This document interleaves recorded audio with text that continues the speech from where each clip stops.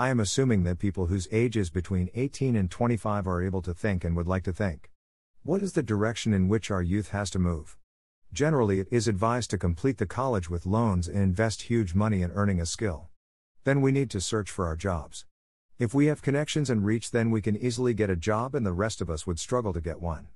There is very less room for average students of life. Either you have to be very bright or you have to be a child of well-settled people. This pattern of disenfranchising youth from the society and then treating them as objects to manipulate them is very disturbing.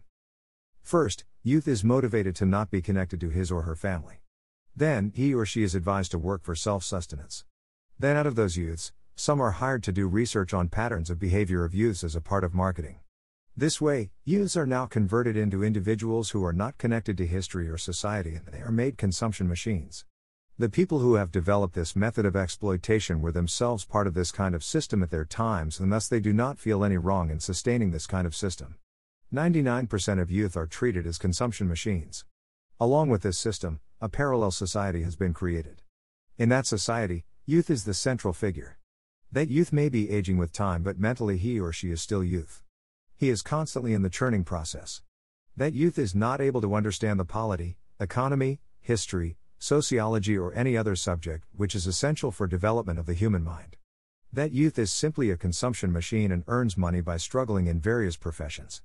Irony is that the youth tries to get a job in the same system which is exploiting him or her. This has many other consequences. Youth is not able to raise children. Youth is raising children with emotions all over his life, and thus making a generation which is privileged and unsympathetic. This new generation is ignorant of everything which is real and is engaged in leisures and part-time studies of subjects which can give them jobs in already established ecosystems of which their parents are part of. This phenomenon is mostly in the field of social subjects and social jobs like journalism, business, movies, etc.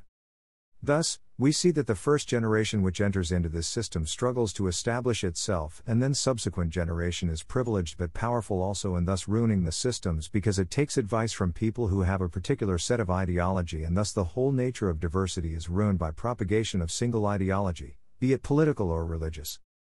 This was an overview of the state of affairs of youth. We will discuss this topic more subsequently. Oh, thank you.